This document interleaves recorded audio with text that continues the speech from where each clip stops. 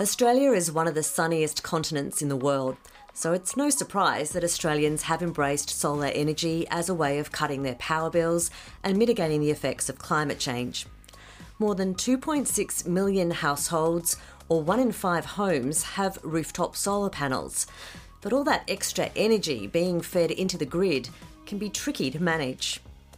Hi, I'm Liz Foskier. Welcome to Tech Now, a podcast about Australian innovations that are shaping the future.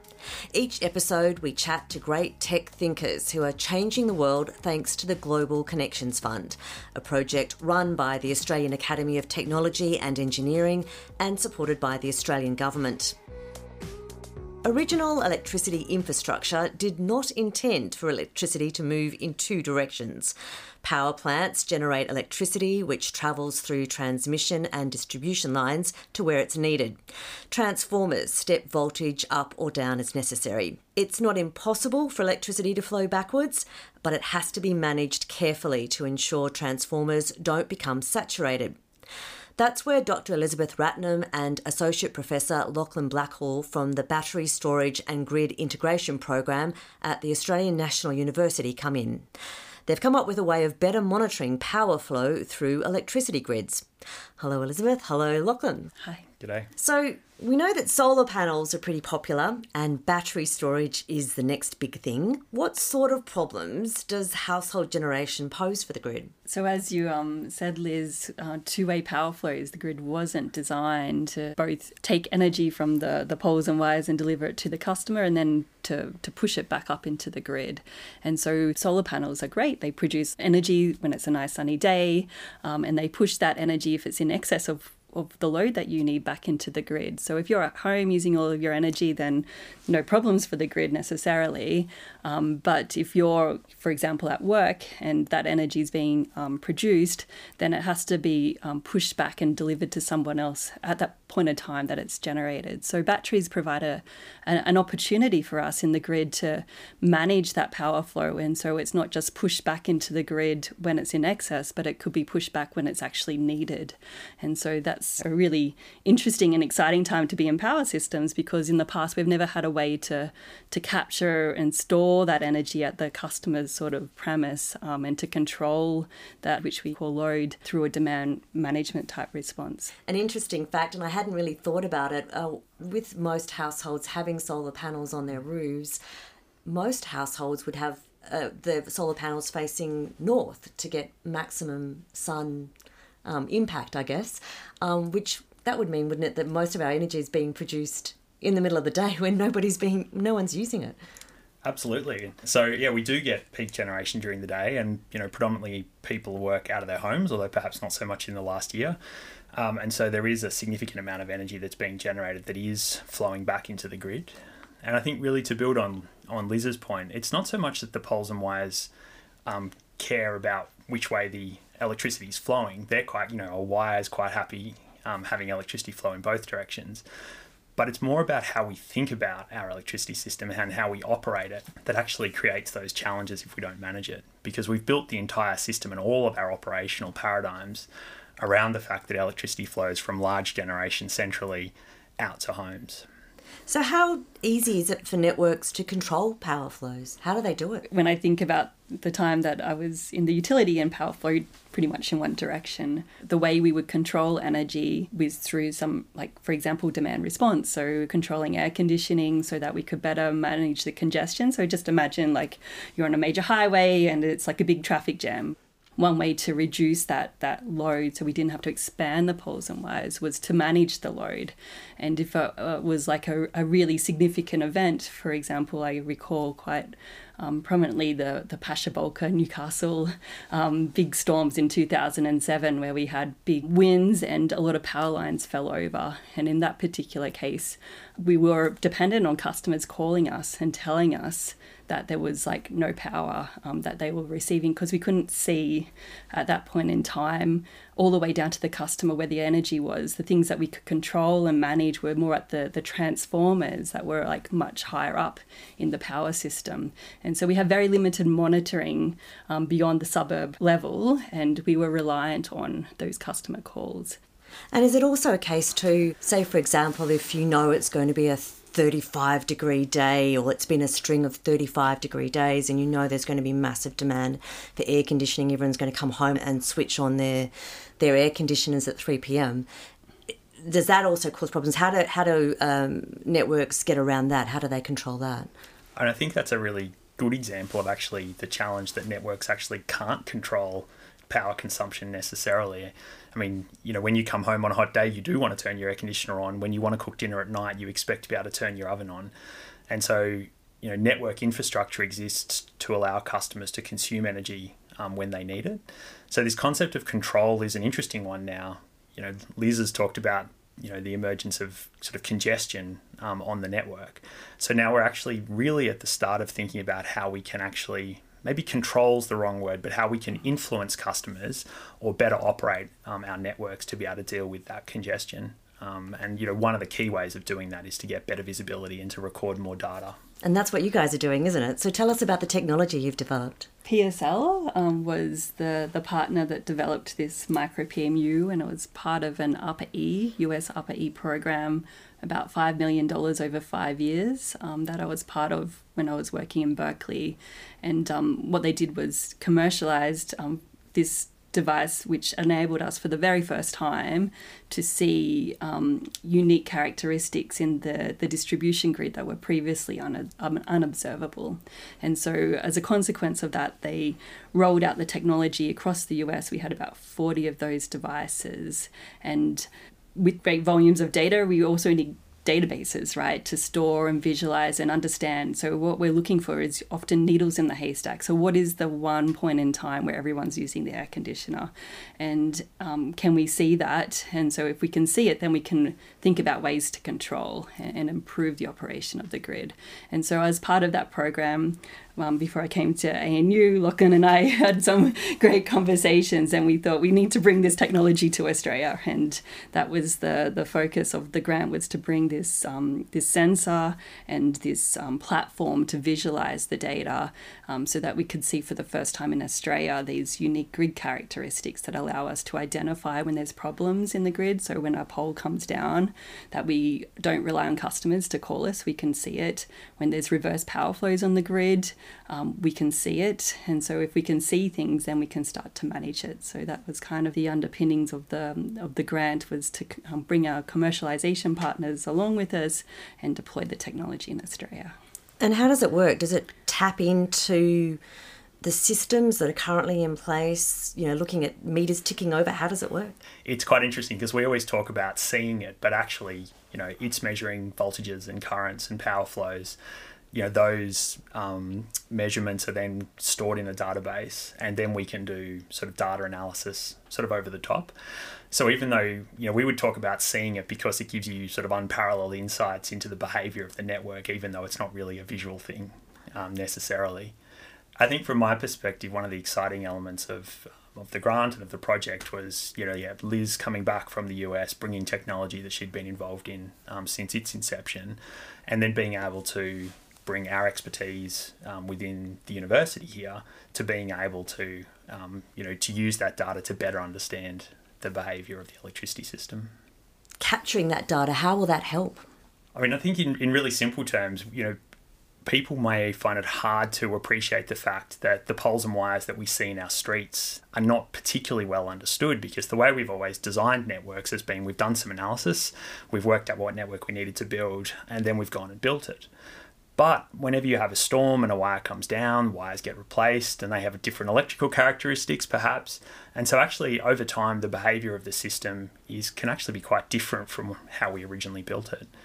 So imagine you knew nothing about that, which is kind of our current state of knowledge. We've now got to a point where we can actually understand exactly what's happening on our power system.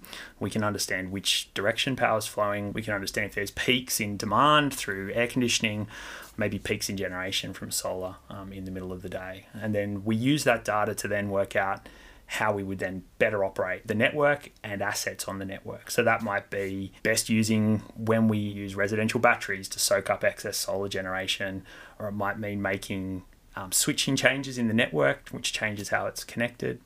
In future, it might mean, you know, thinking about how we charge electric vehicles and what time of the day we charge them to ensure that we don't have congestion on the grid. There's been some reports about because of the number of solar panels that are on roofs and the amount of electricity that people are throwing in, that they might begin to start charging people for delivering excess energy to the grid when it's not needed.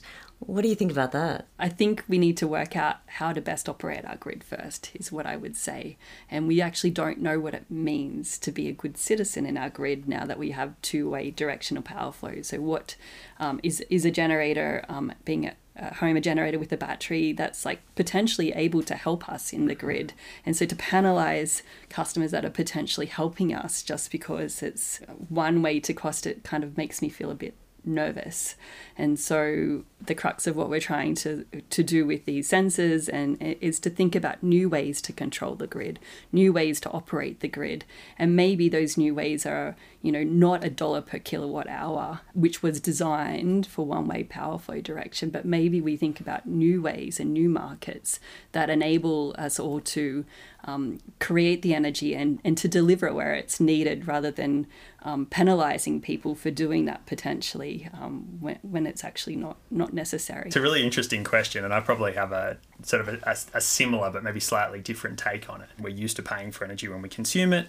I don't think there's anything inherently bad about thinking about changing how we charge for energy flows, but I do think we need to first make sure that we're actually improving our grid for the benefit of energy users.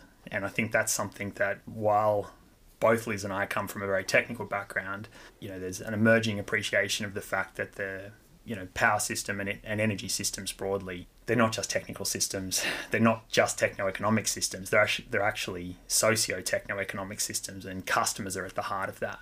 And so saying we're going to charge customers for export without actually explaining what that means and designing the entire system for the benefit of customers is maybe a little bit academic. You have to go and talk to customers. You have to understand what they want. And then we really need to think about sort of how we're going to reshape the design of our grid, the operation of our markets, and the operation of the system as a whole. And it's only when we take that holistic view that we're going to know whether charging for export is a good outcome or whether it's a terrible decision that's being made. I guess this is where having all the information becomes really necessary, because by knowing how the power flows work or what's needed when, you can adjust people's behaviour, or you can adjust the behaviour of entities, if you like. Is that how you see it? Yeah, it's hard to control people and behaviour. That's like really what underpins the whole system, right? Is people's behaviour, and we have prices to incentivise that particular behaviour. But when I was in the utility, for example, we rolled out time of use pricing, and the point of that was to change people's behaviour. So we didn't have those high congestion days on one day of the year, but what we found was fatigue. After about 2 months, then the novelty of paying different prices for electricity at different points of time just, disappeared, and that behaviour wasn't modified or shaped by those particular electricity bills. And then recently, when we've looked at Texas, so what's happened where customers are paying wholesale price, they needed electricity to keep warm. They didn't have an option of turning their power off. And so it's a really interesting question when you put price to modifying people's behaviour. If you take the affordability away, or you take, that as being a basic right, then I don't know how to... That's interesting. So I guess you would see that the technology you're looking at would be better suited for networks to use to modify the way they structure the networks and what sort of infrastructure is available or is necessary. We would sort of describe ourselves as sort of energy insiders, early adopters, people who are really deeply fascinated by the operation of the system.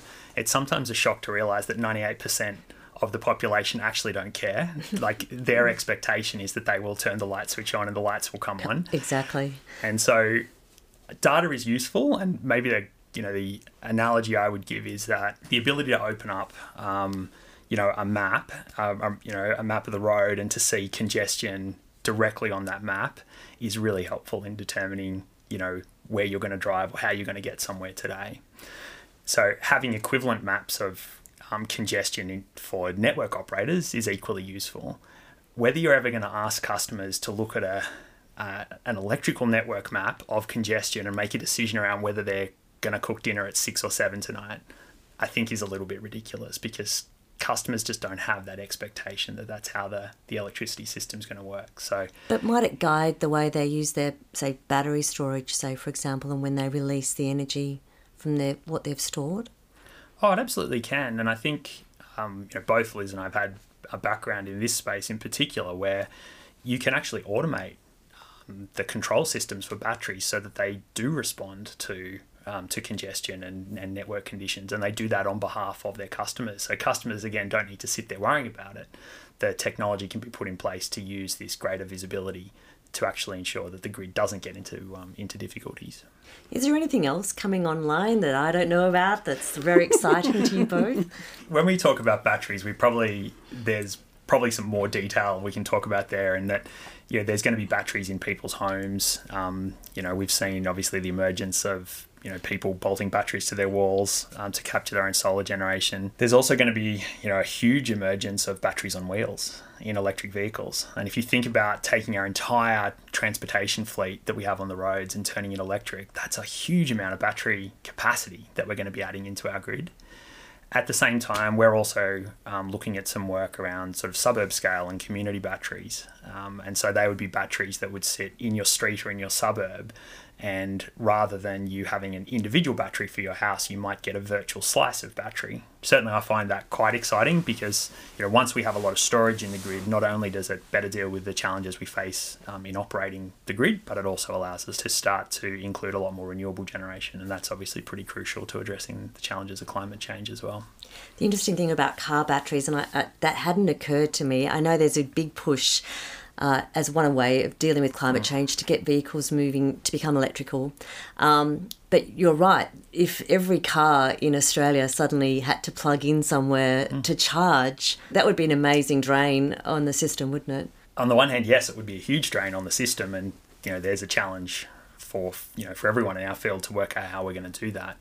At the same time, those cars could also discharge into the grid as well. So you could actually think about driving your car to work, charging up during the middle of the day while there's plenty of solar generation, and actually driving your electricity home in the evening and cooking your dinner with electricity from your car. So I love that thought. It's, on the one hand, while they might create challenges, it also creates opportunities. One of the really interesting opportunities for the distribution network, which is where Liz and I do most of our work, is that it is going to be the point at which we get convergence around transportation and power. So we're going to electrify transportation. We're going to be using electricity more for heating to displace gas. And so the distribution network kind of becomes the electricity superhighway. And we can build a future on top of that. And this is where analytics will definitely come into play. Thank you very much for talking to me today. I think we've covered a lot of ground. So thanks a lot, Elizabeth. Thanks a lot, Lachlan. Pleasure. Thank you.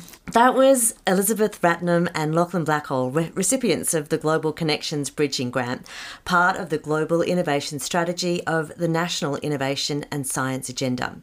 For more stories about world-changing innovations, go to atsi.org.au/technow. Thanks for listening.